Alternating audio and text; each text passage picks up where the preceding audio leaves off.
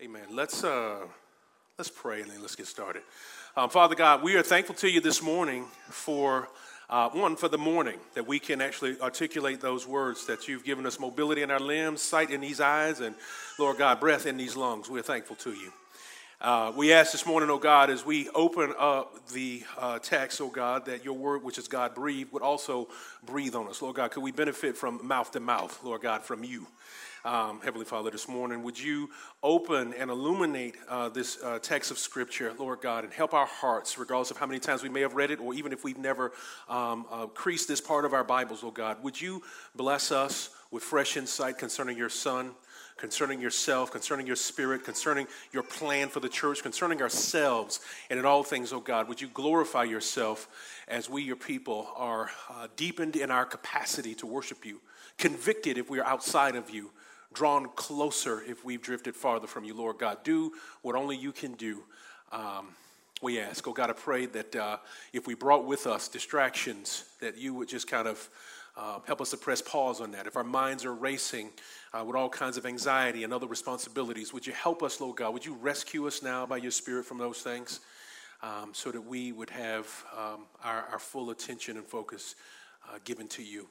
This is our prayer in your matchless and holy name. Amen. Amen. So whether you've been here for the full ride or you're just now coming in, we have been working through, as you've already heard, the book of 1 Corinthians. And we've made our way all the way up to chapter 12.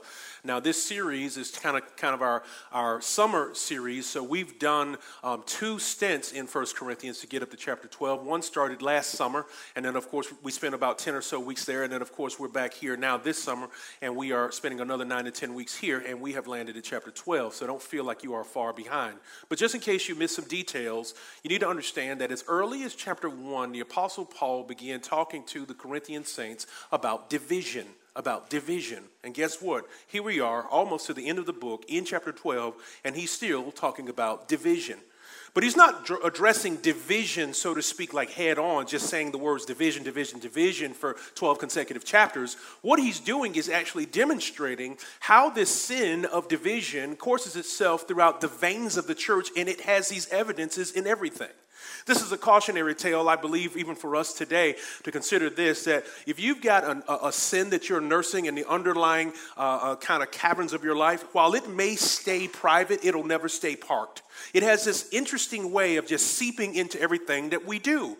And this is what's happening in the Corinthian church. They have divisions in chapter 1 where they were kind of comparing and contrasting and bragging about who baptized them. And then in chapter 2, they have another segment of division. You fast forward and division is working its way out in the way that Jews and Gentiles are interacting. Division is working its way out in the way males and females, those who are of the upper crust and those who are of the lower crust in society, so to speak. So division just continues to just echo and seep throughout the pages of Scripture, and it shows evidences in almost everything we do. And I would just say, if we're going to learn from this great example of Scripture, make sure that we keep tabs on, not just keeping private something that may be going on underneath our lives, but that we stamp it out as quickly as we discover it, because if not, it will infiltrate everything that we do, not just as individuals, but also all of our relationships as well as our churches. When we look squarely at the kind of impact that division is having on the Corinthian church, we're now getting a chance to see how it's impacting their utilization of the gifts. Now, when you think about spiritual gifts, you might not think about a church as seemingly struggling or as immature or as imperfect as the Corinthian church as being one that's inundated with the gifts, but they are. They are literally saturated with multiple manifestations of the Spirit. They've got the full toolbox working. And what that lets us know is that the evidences of the gifts are not contingent upon perfection or maturity. God has given it because he has something that he wants the church to do and accomplish. However, these works of maturity and underlying issues in their lives are indeed affecting how effective the gifts are when they are at work within the local church. Today, I want to talk to you about this unique array of gifts that God has given the church under the title of A New Toolbox. It is a new toolbox. The reason that I call it a new toolbox is because these particular saints would have never really gotten any direct teaching on this, or maybe some during the 18 months that Paul spent with them, and we'll cover that in just a moment. But first, I want to help you understand something about the nature of a new toolbox.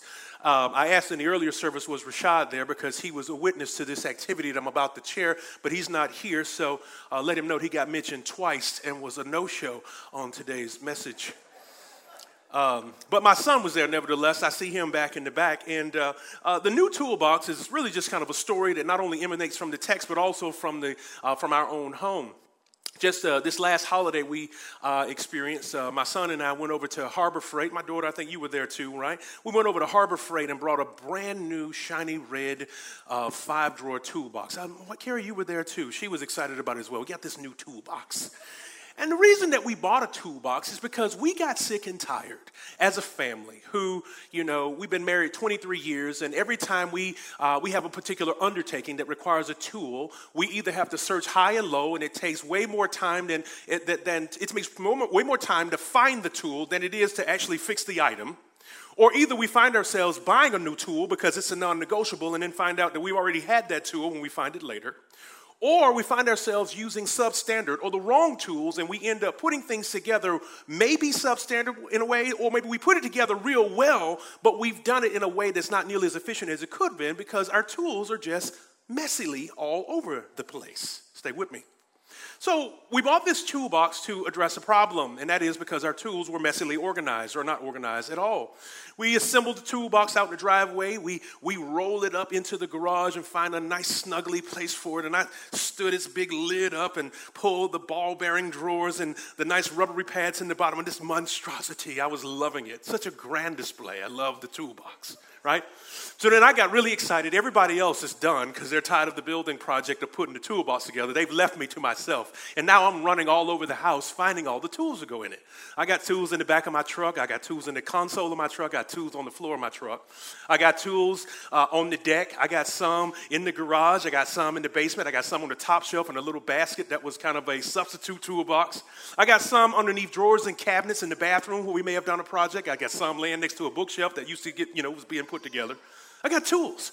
We got tools. We got tools in various drawers in the kitchen or wherever you have your designated junk drawer, the one that you can pull open, and there's batteries, there's instruction manuals, there's warranties, there's spools of wire, there's little things that look so unique that you can't throw it away because you feel like it's going to get used again even though you haven't used it in 10 years. It's that drawer. I just went in there and I just got all the tools that I could find and I put them in the new toolbox. And what was interesting was something beautiful happened that I wasn't expecting. I mean, I knew that I was going to get all my tools in one place, and that was going to make life awesome and efficient. But something else occurred. A beautiful story emerged from the toolbox.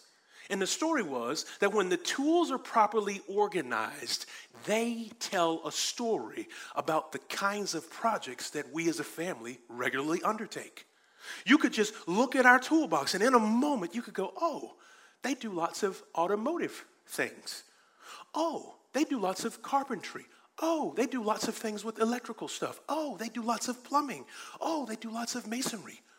Oh, they do lots of stuff with outside with landscaping. I mean, it just, the toolbox immediately, when well organized, tells a story about the kinds of projects or missions that we as a family are often undertaking. And so I believe that this idea of the new toolbox is not just a tale about me over at Harbor Freight having Christmas in June. I believe that it is also a story for us as a local church, because when the church's gifts are properly inventoried, they should tell a compelling story. And that's the point of today's message, is that the church's gifts inventoried, when they're properly inventoried, should tell a compelling story. They should say something about the missions and the undertakings and the things that this particular family are all about. Now, when the tools are messily maintained, they don't tell the proper story, and that's what's happening at the Corinthian church right now, is that the gifts are there, but they are a mess. And so today we're going to walk through, yes, the whole of chapter 12, but I promise I'll be as efficient as I can if the Lord allows my gift or my tool to work properly and not be messily all over the place. So if you got your Bibles with you, I want to invite you to turn with me in them to 1 Corinthians chapter 12. Now, as you're working your way over there, if you haven't already gotten there, I'm going to give you 4 or 5 words that will help you keep up with me, just in case I go too fast or you need to fall asleep or step out. 4 or 5 terms that you'll need to really keep up with today's message are these. The compelling story that should be told by the inventory of the church's gifts will involve this. Number 1, they should glorify. Glorify. Remember this. They glorify. This is part of the compelling story. Number 2, edify. Edify. This is part of the compelling story of the gift inventory. They will unify. We're going to learn more about this. We're going to unpack each one in detail. And they should also clarify. And so if you follow me carefully, again, the gifts will glorify, they will edify or sanctify, they will unify, and they will also clarify. And I will unpack each one in detail as we move. So now looking at 1 Corinthians chapter 12, let's just really kind of slow walk the first couple of verses. Paul says, now concerning spiritual gifts, brothers, I do not want you to be uninformed. Why on earth would the Corinthian church be uninformed concerning the gifts? Well, the first reason is they, unlike us, are not yet the beneficiaries of a completed book of Acts. Their lives actually make up the fabric of the book of Acts. They themselves are not the beneficiaries of a book of Ephesians, like over in chapter 4, where we have another listing of the gifts, or a Romans 12 or a Romans 8. As a matter of fact, the ink is not even dry on this letter that Paul is sending to them. This is one of the first times that they would have received a comprehensive address concerning the gifts. Now, they would have obviously, based on the work of the Holy Spirit among them, as is evidenced by the letter, already had experience with the gift, but that experience would not have been compounded by the exposition of Scripture to help them effectively organize their thinking and their way of operation. So this is why they are yet uninformed in some ways concerning the gifts. They would have had at their disposal the law, the prophets, and the writings, or what we call the Torah, or the entirety of the Old Testament. Some of them being Jewish would have been like, oh yeah, I get this. But still, the Old Testament is not saturated with a lot of dialogue about the function and the operation of the gifts. They would have been able to bring the Old Testament text alongside the 1.5-year teaching that the Apostle Paul had given them when he spent time amongst them. And he would have certainly extrapolated or pulled forward some of the ideas concerning gifts and how they operate. And they would have even seen gifts in operation in the Apostle Paul, or even seen it as the gospel was being newly formed. But again, this would have been very much a part of their experience, but not necessarily anything that would have been given to them in an expository way. And so their understanding of the gifts is still brand new. They are not coming, you remember this now, I'm giving you this. If we were Corinthian folks, we're being saved from paganism. We're not coming from multiple generations of family background and exposure with Christianity. We don't even have a completed Bible at our disposal yet, and definitely not one that is fully contextualized for my cultural situation. And so this is why Paul says, now concerning spiritual gifts, brothers, I do not want you to be uninformed. Now, God is not unwise, and God is not selfish, and neither is God rude, nor does he make mistakes. Even in the absence of a completed canon, God is still giving them all the equipment that they need to be effective. How do we know? Because Jesus promised in John chapter 14 that when he is ascended, he said, I will not leave you as orphans, but I will send you another helper. Family language and administrative language. I'm going to send someone to help you, and you will not be like children just left adrift. So the job of the Holy Spirit in the absence of a completed canon, at least in this stage and season in the church's growth, is to give them a robust experience in God so they don't feel like they're missing out anything having not met Jesus face to face, nor in the absence of a completed canon. So the gifts are working because God is filling in the blanks. There's things that they desperately need to know and hear concerning God, concerning the gospel. They would not have had the completed narratives yet of the Gospels, Matthew, Mark, Luke, and John. They don't have that at their disposal. So you got the Holy Spirit working through individual members, giving them the ability through prophecy and tongues and interpretation and all of the kind of things to make sure that the Holy Spirit is living up to his job description and the promise that Jesus made that we will not leave you orphans, but we will send you a helper. We will be with you, me and the Father, Jesus said, through the agency of the Holy Spirit. So they've got what they need. And then God continues to add even more through this letter that is coming along. So God looks at the Corinthian church and says, okay, you don't have a canon, no problem. You got your Holy Spirit. You're coming from a brand new culture, no problem. I'll send an apostle to give you my words. Now follow me carefully. One of the first things I want you to note in this passage here, verses 1 through 3, it says, now concerning spiritual gifts, brothers, I do not want you to be uninformed.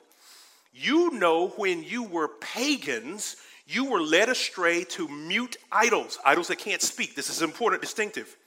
However you were led, therefore I want you to understand that no one speaking in the Spirit of God ever says that Jesus is accursed. And no one can say Jesus is Lord except in the Holy Spirit. Why is this an important thing to point out? You see, during the day that our friends, our family, our brothers and sisters in Corinth would have come to know the Lord, being saved out of a pagan lifestyle, they would have been saved from serving idol gods who could not speak. But here it is now, you're serving and saved to a God who is alive and who does speak. Well, if God is talking, how do I know when he's saying something if I don't have his text in front of me? Therefore, the Apostle Paul gives them one of the first clues of healthy discernment. No one who is speaking by the Holy Spirit is going to say that Jesus is accursed.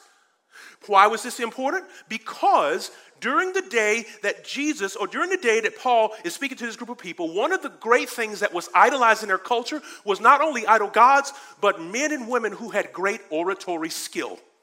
And that's why the Apostle Paul said earlier in the book in 1 Corinthians chapter 2, verses 1 through 2, look at this.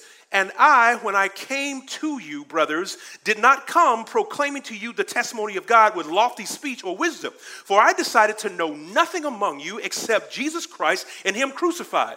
And then he continues with that verse. You might not have it on the screen, but in your Bibles, he says, the reason that I came among you and claimed to know nothing except Jesus Christ and him crucified was so that your faith would not rest in excellency of speech or in the words of men or the people who can speak well or being great orators, but it would rest in the faith, the work of Jesus Christ and in the demonstration of the Spirit's power.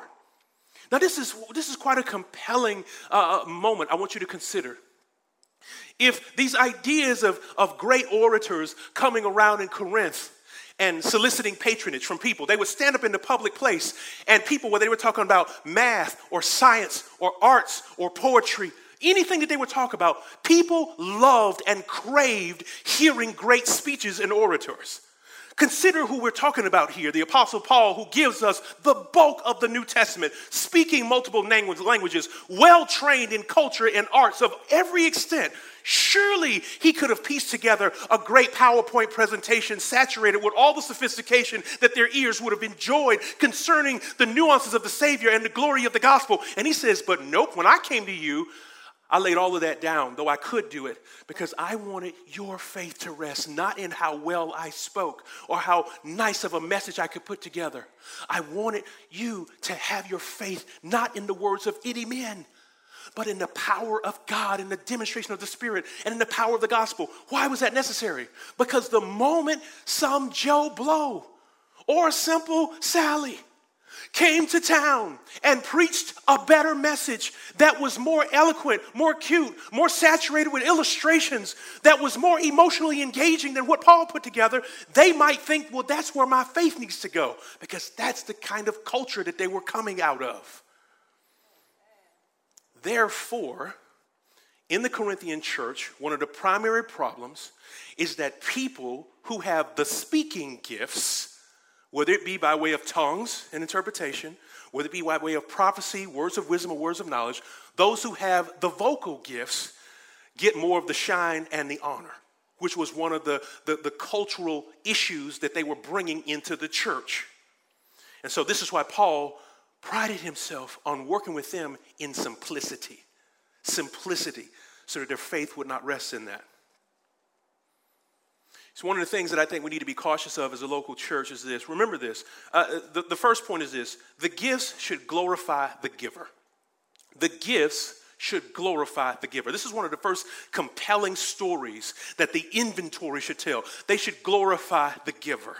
If I do happen to have a gift, it should glorify the giver, not necessarily the displayer.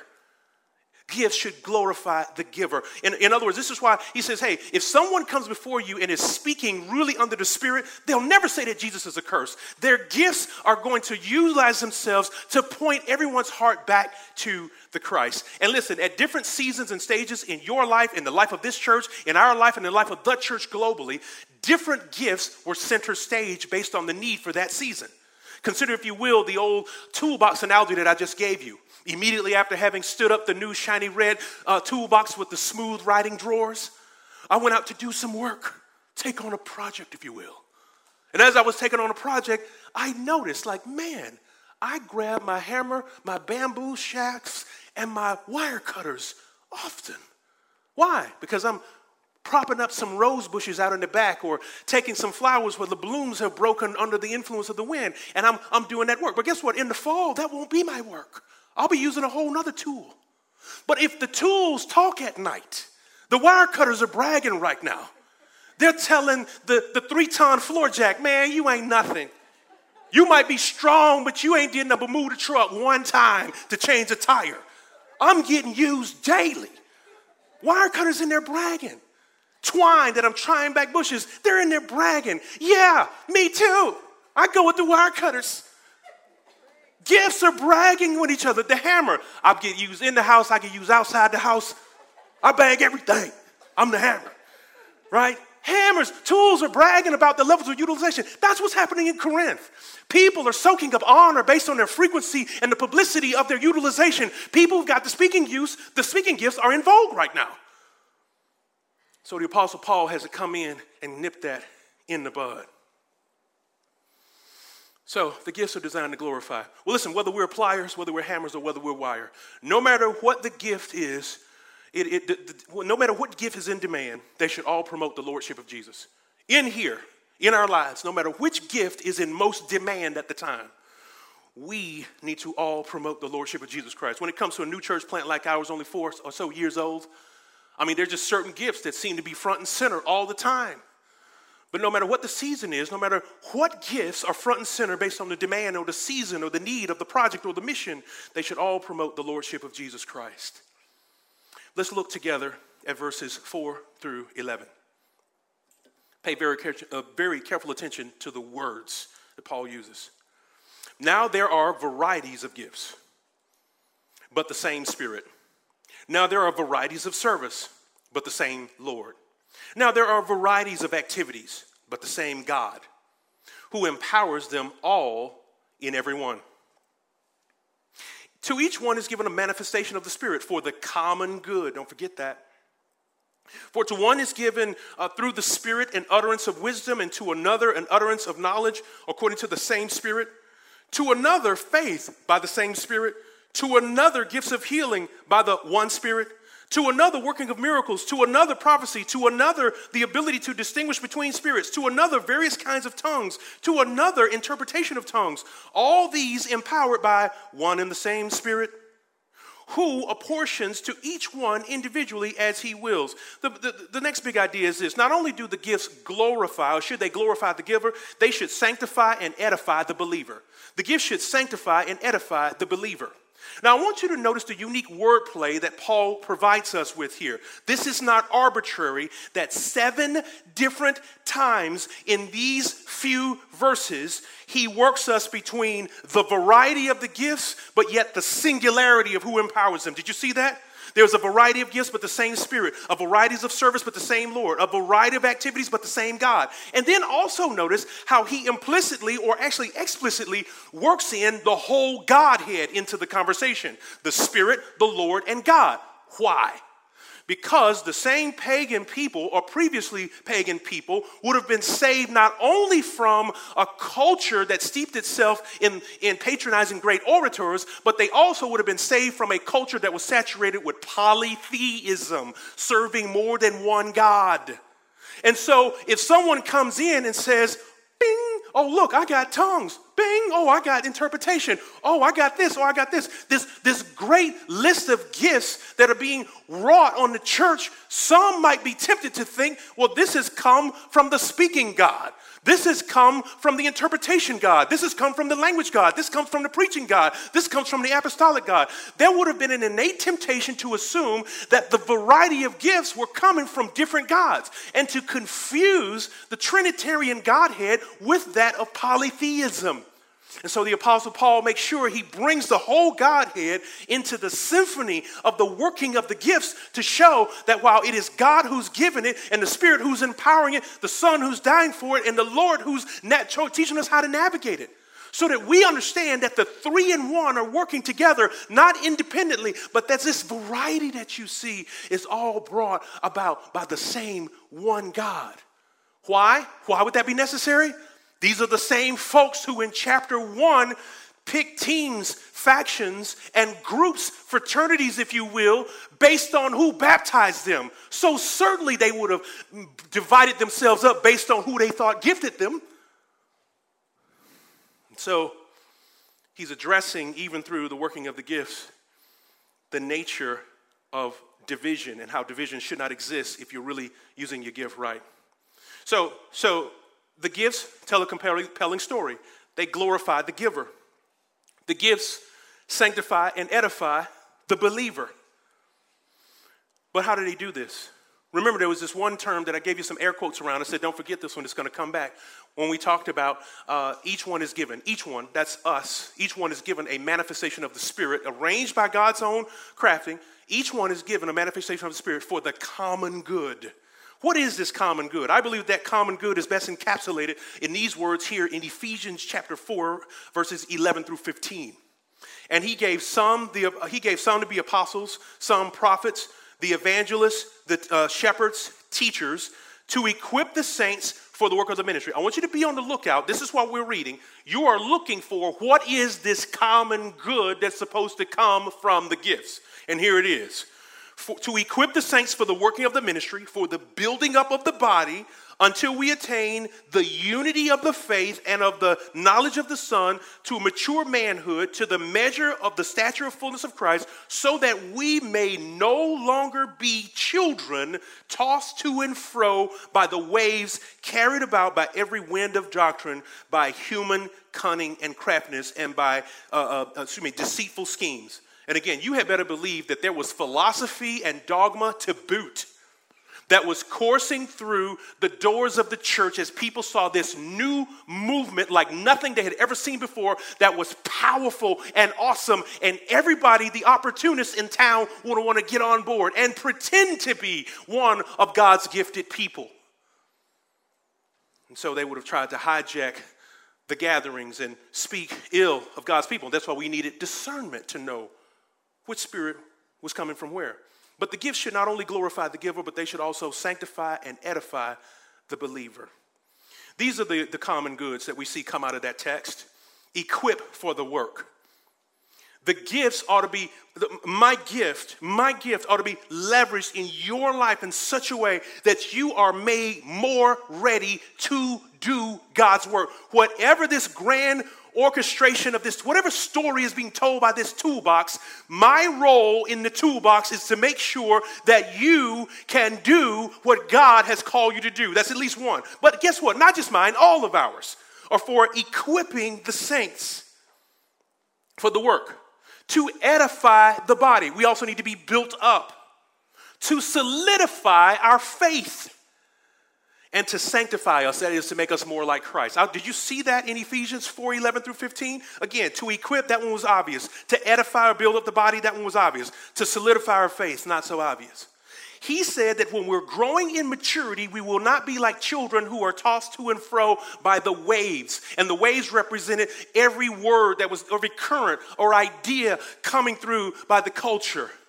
In other words, if you are being grounded in the gospel, you ought to be gaining weight that helps you formulate the proper thoughts concerning critical race theory, concerning social justice, concerning all of the other narratives that seem to be competing with the gospel being front and center in the hearts and minds of believers. The idea is to not become experts in those topics, but to get grounded in the gospel so that when the waters wash over us, we are like buoys that are anchored to the bottom. Does this make sense? The Bible invited us into this ocean view. Take a small child out to the ocean, and regardless of how well they can swim and how much they enjoy themselves, once they get to a certain point, the waves take over because they don't have enough weight, even though they have great desire. And so, we are called to work out this common good. The common good is at work within all of us, not just some of us. Each of the gifts are given for this common good. Hear me on this. Apart from you being edified and him, that is God, being glorified, I cannot be fully sanctified. Apart from you being edified and God being glorified, I, as a gift possessor, cannot be fully sanctified. But if I'm not, listen to me. I say this often in a silly way, but can you imagine if God has given me a gift of teaching, that the only times that I used it were in the shower, or while I brush my teeth in the bathroom with the door tightly closed, or maybe in the car by myself while sitting in traffic? I'm just offering up 3 to 5 point outlines of scriptural teachings, just going to town on myself. Can you believe that? No, who's being edified? And then how is God being glorified? And how is my heart being sanctified? It's not. All of our gifts have their best effect when they're turned loose on each other. Virtually all of them have these handles and whatever their various prongs. They only make sense when they're turned on to others. Every gift is designed that way.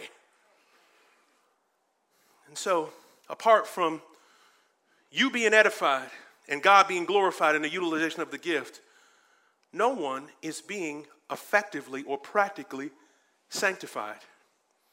This was a great risk point in the Corinthian church because the gifts were being leveraged in ways that were self-serving. People looking for special honor and credit in the way that they displayed and used the gifts. Because that was the agenda and the mindset that was consistent in their world. In their world, if you were a great speaker and could draw a great crowd and you could craft wonderful, well-sound and well-put-together oratory messages, you could draw people to you. And it is hard that when that is what you have been baptized in as a culture, to get it out of you when you come to Christ, unless he is actively doing the work and then you are also working to be sanctified and made more like Jesus.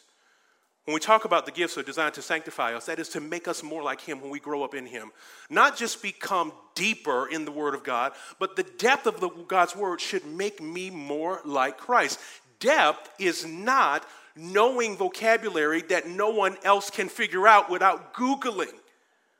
Real depth is having something that is in your life so deeply that it is holding your feet to the ground and you are unwavering on that topic. That's depth, not fancy speech.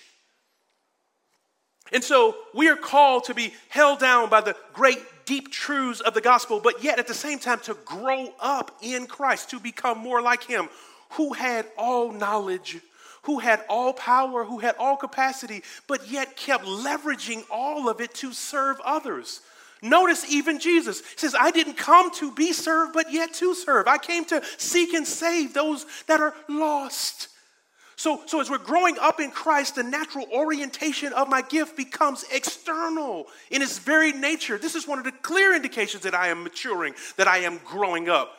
Not that I can pronounce stuff that nobody else can spell, but that I am serving my socks off. And then you're like Jesus because they didn't have socks in the first century. Amen. Didn't I see some socks on the... What is that? Amen. Anyway, well, thank you for that. Let's take a look at verses 12 through 26. It'd be hard for us to read through all of it and you potentially to stay awake, but let's go there.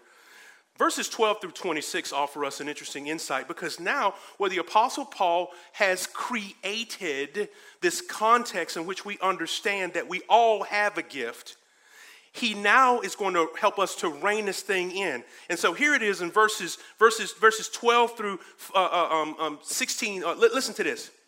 For just as the body, that is your human body, is one and has many members, and all the members of the body, though many, are one body, so it is with Christ.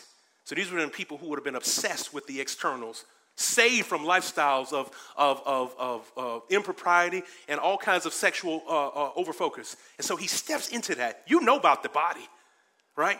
And so just as the body consists of many members, but all of its parts make up one body, so it is in Christ. So he's redeeming the idea of how the way they think about the body. For in one spirit we are all baptized into one body, Jews or Greek, slaves or free, and all are made to drink of one spirit. In other words, regardless of which one of the gifts you got, it all came from the same spirit, and you're all part of each other. You're all part of each other. Do you consider your hand to be more valuable than your feet? This is what he's getting at. Are your arms more valuable than your legs? You see what's happening? You see what's happening here? So we're all part of the same. But he's saying this to individual people who are looking for every possible way to segment themselves and find superiority over one another. For the body does not consist of one member, but many. If the foot should say, because I am not a hand, I do not belong to the body, would that make it any less part of the body? The gifts, ladies and gentlemen, do this. They not only sanctify the giver, they not only glorify the giver, sanctify the believer, but they also unify the church. This is a call for the church to be unified, to see itself. But how exactly do the gifts unify the church? Well, number one, we see here that the gifts all come from a place that create a culture of equal dependency. Each of the gifts is equally dependent upon Christ and the Spirit to work right. Equally dependent upon the Spirit to not only to be distributed, but to also function well. But look at verses 15 and 16. Not only are they equally dependent, but they are also equal. They have a culture of equal interdependence. They are not just dependent on God to empower them. They are dependent on one another to have their best effect. One of the silly stories that we tell in Gospel Hope 101 is, what if you came to my house and saw a perfectly preserved set of human hands in a trophy case? Remember that one? Rings, fully manicured, Rolex watch. I mean, I'm talking about hands up to the wrist, but just in a case like this. Awesome hands, not decrepit, not decayed, perfectly preserved. Awesome, incredible hands. What would you think? That's weird, that's crazy, that's out of place. Why? They're human hands, they're not alien hands. Why? Because hands apart from a body seem weird. And this is the same argument that Paul is making. These gifts trying to exalt themselves or magnify themselves or define themselves separate from their interdependent function is weird and wrong, off-putting, off schedule, not God's original design. And so what we learn from this text is that division in the church is dissolved when each of the parts does what it is designed to do. We can host some classes on division and unity. We could host some messages. We could put out some real robust content on all the compelling reasons that we should be unified. But real division is dissolved when each of the parts of a unit do what they are designed to do. One of my good friends is a mechanic, an interesting one. He's highly skilled, but he's somewhat messy. All of us know a guy like this. And I go over to the shop sometimes, and I marvel as I see heaps of interesting and intriguing looking pieces of metal strewn about all over outside on the yard and up against the building that hadn't been picked up or thrown away. And I'm peeping and turning my head upside down like this. And every once in a while, and I recognize the individual parts in many cases. But aside from my ability to recognize the individual parts, what I find to be most intriguing is when you open the hood and you see them all working together in symphony. This spinny thing with sprockets, this other thing with grooves, this other thing that goes up and down, this other thing that manages heat. I mean, whether I see it used on the floor by itself or brand new in a box by his desk, none of them are as meaningful as they are when they all get under the hood and you turn the key and watch that beautiful symphony of woo. That's what the gifts do.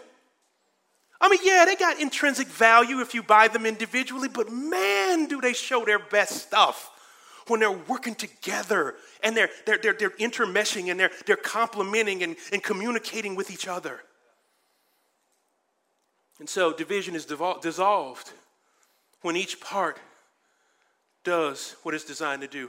I've never gone over to a mechanic shop and had somebody start up an engine on a nice vehicle and had it go vroom, and I go, man, listen to that camshaft. No. Listen to that engine. Talking about the whole. And so, the gifts, they tell a compelling story when properly inventoried. What's that story? They glorify the giver. They sanctify and edify the believer. They unify the church, but then they do something else. Verses 27 through 31.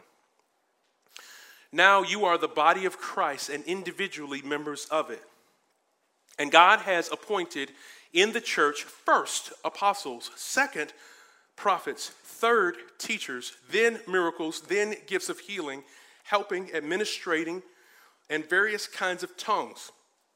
Are all apostles? Rhetorical question. The answer is obviously no for the next few of these. Are all apostles? Are all prophets? Are all teachers? Do all work miracles? Do all possess gifts of healing? Do all speak in tongues? Do all interpret? But earnestly desire the higher gifts. And yet I will show you a more excellent way. That's a teaser for the love chapter in chapter 13. But before we get there, I want you to focus on what Paul just did by giving them this list of gifts and then enumerating them in this very special way. In order to fully appreciate this, you need to almost go back to the opening illustration. Remember, the gifts, they tell a compelling story. One is to glorify the giver, to sanctify and edify the body, to unify the church, but they also clarify its mission. It is collectively that God's toolbox tells a story of the church's mission. The unique arrangement of the gifts tell a story of the mission that God has. And so here it is that God inventories the gifts for us, and by assigning these numerical things, first apostles, second prophets, and third teachers. What mission, what exactly is God designing? What is he building through this unique symphony of gifts? And here's how it gets clarified when you follow these gifts properly. The apostles are the wise master builders, or one might say, actually the underlying Greek, it sounds just like the word architect. They are the ones who roll out and build and establish the blueprint of what the church is supposed to be about. The prophets are very much like engineers who come and take that blueprint and the past things that they do know and the contemporary problems and issues that they do have and help them to adapt historic truths to contemporary issues. The prophets were like great engineers who would declare things that the people had not heard, but man, that's exactly how you wrap the scriptures around this current situation.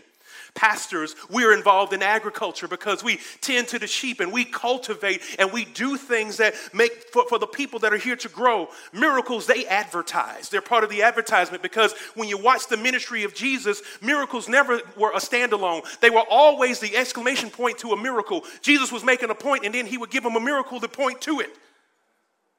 And so miracles were at work in the church to advertise the supremacy of God or the celebrity of God, the greatness of God over whatever the given issue or the enigma was that the miracle was being administered to. And then there are those who have a gift of helping, a gift of administration, because there are things that need to happen that like cartilage, if you will, that if we didn't have it as a body, we would be in deep, deep pain, even though the rest of us may not be paying attention to our cartilage until it's gone. We need folk with the gift of administration and help in the church. These unique arrangements of gifts clarify that God is indeed building something. But why is he building and what is he building? I want you to think about this for a moment. This is not the first time in history that there has been a great building project. If any of you have read the Old Testament, you'll know very well that we had some folk before their languages were divided who all came together in unity, all spoke the same language. And they began to build something called the Tower of Babel. You remember what happened? The Tower of Babel was a great work, and it was grown. They said, we're going to build for ourselves a tower that will reach up to heaven. And God didn't say they couldn't do it. As a matter of fact, the only thing that stopped the project was God came down and did a building inspection and said, the foundation is wrong. This is built on human ambition. Stop all building. But yet God was interested in man building something that would reach him, but not based on human ambition. The new foundation of what God is building is built on God's compassion. You see, the foundation of the church is Jesus.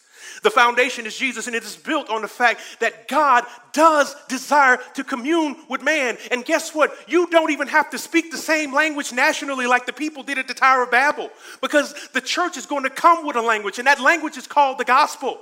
And just in case you can't understand that, I'll give people the gift of tongues so that you can hear the wondrous works of God even in your own native language. God will not be stopped by any of the sociological barriers that would keep people away from the grand enterprise that he is building. He will allow the gospel, the work of Jesus's, what he's building, a people who have placed faith in his death, burial, and resurrection. He will allow that work to be workable in any and every culture that there is. He's the foundation. It's God's compassion, not human ambition. This building that God is building, it's superior to all other gifts.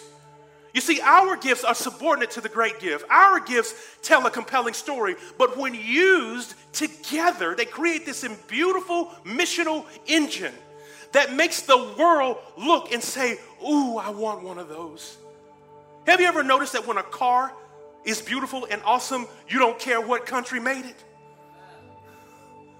When that thing come together and it's engineered well, you say, I got to have it. Where do I buy one of those? But you know what gets in the way is that oftentimes it's very elusive. Either they don't make that here or it costs too much. The same is so with our salvation. It was elusive. It's a gift that we couldn't purchase. It costs too much. That thing is too expensive. But God said, don't worry about it. I still want you to have one of these. I still want you to be able to have relationship with me. I'll pay for it. I'll even deliver it. I'll bring it to you. You don't have to get on a plane and fly across the seas to get access to the gospel. This is what I am building on the foundation of my son, Jesus Christ. And I'll make sure that there is a facility in a neighborhood near you. I want to build something through the unique symphony of the gifts. But when all the gifts come together, look at this. When all the gifts come together, they point people to the ultimate gift giver and the ultimate gift, which is the gift of salvation. Too expansive, too exclusive, and too elusive for any of us to engineer on our own. But oh, so beautifully available because God brought it to us. That's the true nature of a gift. We couldn't build our own salvation. He had to bring it to us. And so we have this beautiful conversation from the Apostle Paul concerning the gifts. But it's not about my gift or your gift. It is about our gifts. Can we leverage these gifts effectively? Can we use these gifts on each other? Can we wear each other out with edification and sanctification and unity and glorifying our God together in such a way that we create this compelling witness where people say, what is God building over there? And how can I be down? How can I be a part? Let's be about that. Father, in the name of Jesus, we're thankful to you today that you're building something. You're building something so beautiful and so awesome that its end result, the eyes have not seen, the ears have not heard, nor has it entered into the heart of man, what you have reserved for them that place faith in you.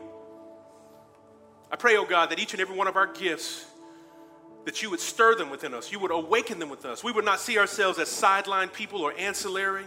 We wouldn't see ourselves as being not necessary to the grand orchestration of what you're doing. We would understand ourselves as part of this great toolbox that you've given. But we are not just existing as tools in and of ourselves, oh God, but we are a part of this grand enterprise that in your hands, we do wonderful things.